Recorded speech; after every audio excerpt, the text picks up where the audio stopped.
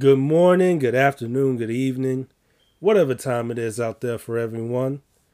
I'm Corey Lowe. I'm from Chicago. Let's begin.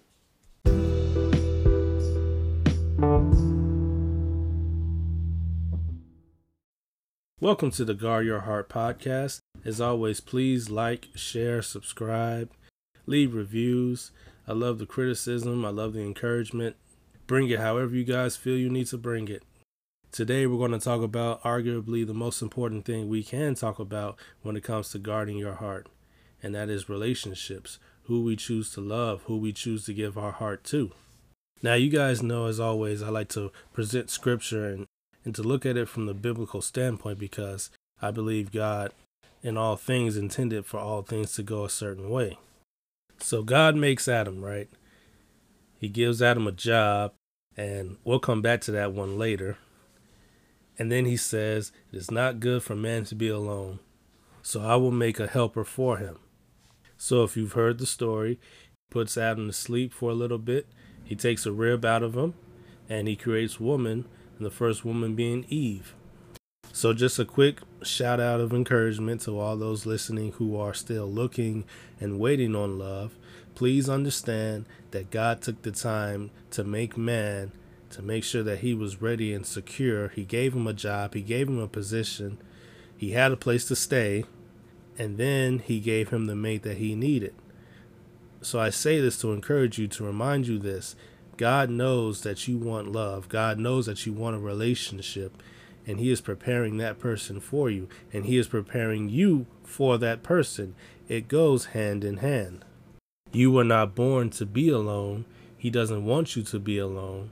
So just keep giving it time and waiting on him, doing all that you can do in the meantime, and God will send you that partner that you desire.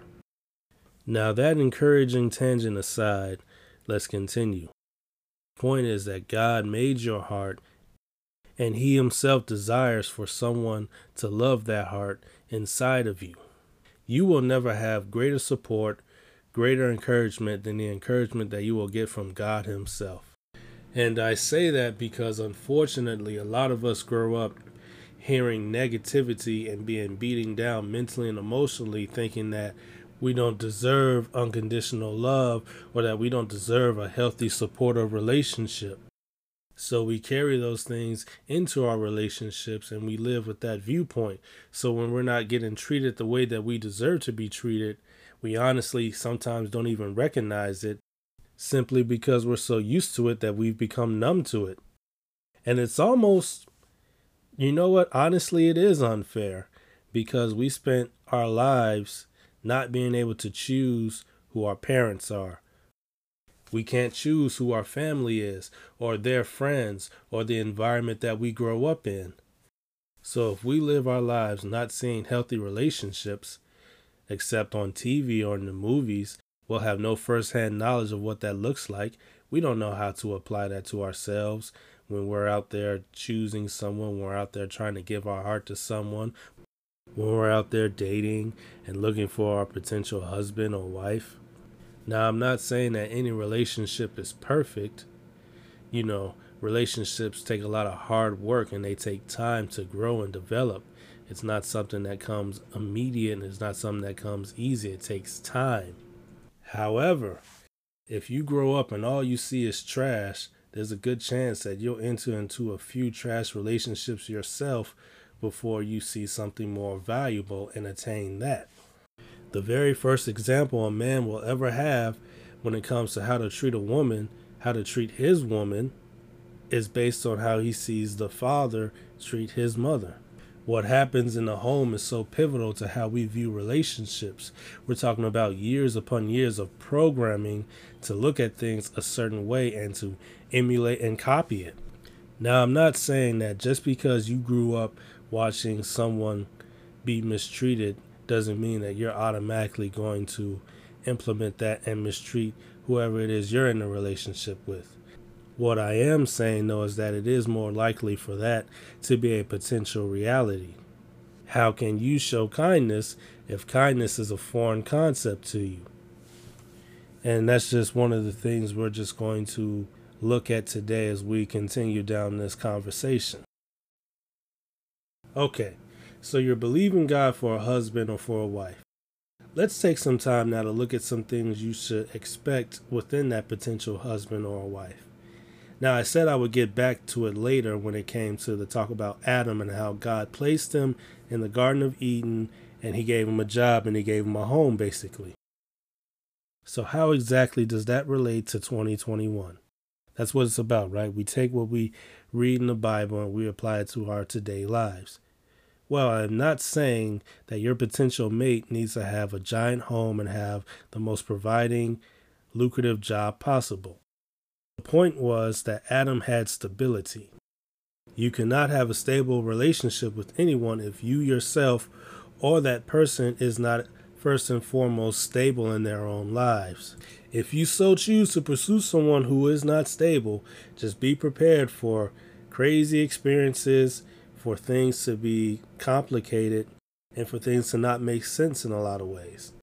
We all have baggage, right? We all carry things from the past. We're human. But the more that we work on it and the more that we remove things and deal with issues from the past and things like that, the less the baggage becomes. We call Jesus the rock of our salvation. There are several scriptures where the words foundation and solid are used. Christ is all about stability. He is called the chief cornerstone. Oh, and as I often say, we are called to be Christ-like. Choose someone who will love you just the way that you are, who accepts your quirks and your idiosyncrasies, who accepts the way that you see things and can even be in agreement with that. The Bible teaches us that two cannot walk together unless they be in agreement. You should not have to change for anyone. You are fearfully and wonderfully made. You are unique and beautiful. And that needs to be seen and valued by the person you choose to give your heart to.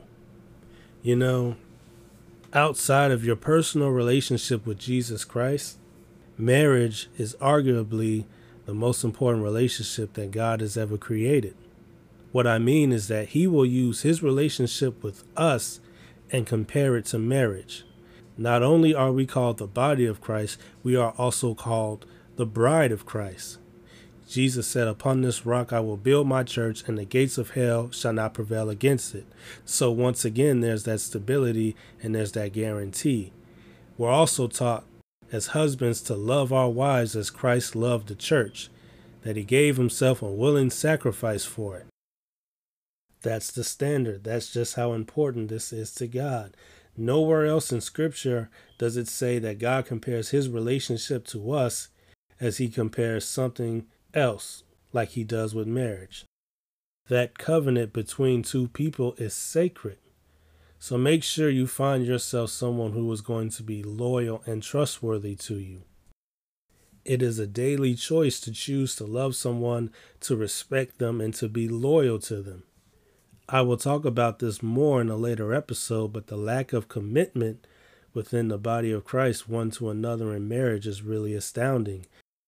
It's really shameful just how high the divorce rates are in the church. Now, of course, let me just throw this out here now. Do not be with someone who is a thief, who is dishonest, who will disrespect you, who will mistreat you, who will attempt to harm you whether physically or mentally. Obviously, I am not talking about these things when I talk about lack of commitment and a lack of trust and trying to make a relationship work. If you are in a situation like that, you go run right now and you go find safety and protection. You do not deserve to be harmed, and you need to be as far away from harm as possible. You deserve to be with someone. No, God wants you to be with someone who is excited to see you every time that they look upon you, who is just so madly, hopelessly in love with you. You were created to be loved. And people, there is so much more that I have to say on this topic. There is so much more that will be said in later episodes. But of course, we need to get ready to stop now. Thank you all for listening. Please like, share, subscribe, support. And as always, keep sending me your prayer requests. And of course, let's end in prayer. Father God, in the name of Jesus, I just thank you for those who listen, Father. I just pray, Lord God, for the unmarried, Lord God, that you would bless them, Father, in their appropriate time with someone to love and cherish and take care of them, and that they can also in return love, cherish, and take care of them as well, Father, in the name of Jesus. I just pray, Lord God, that bonds be strengthened, that hearts be examined, Father, and that everyone do what they need to do, seeking you, Father, to get to those healthy relationships that they deserve, Father. For we know that marriage is sacred and important to you, Father. In Jesus' name, amen. Thank you all for listening.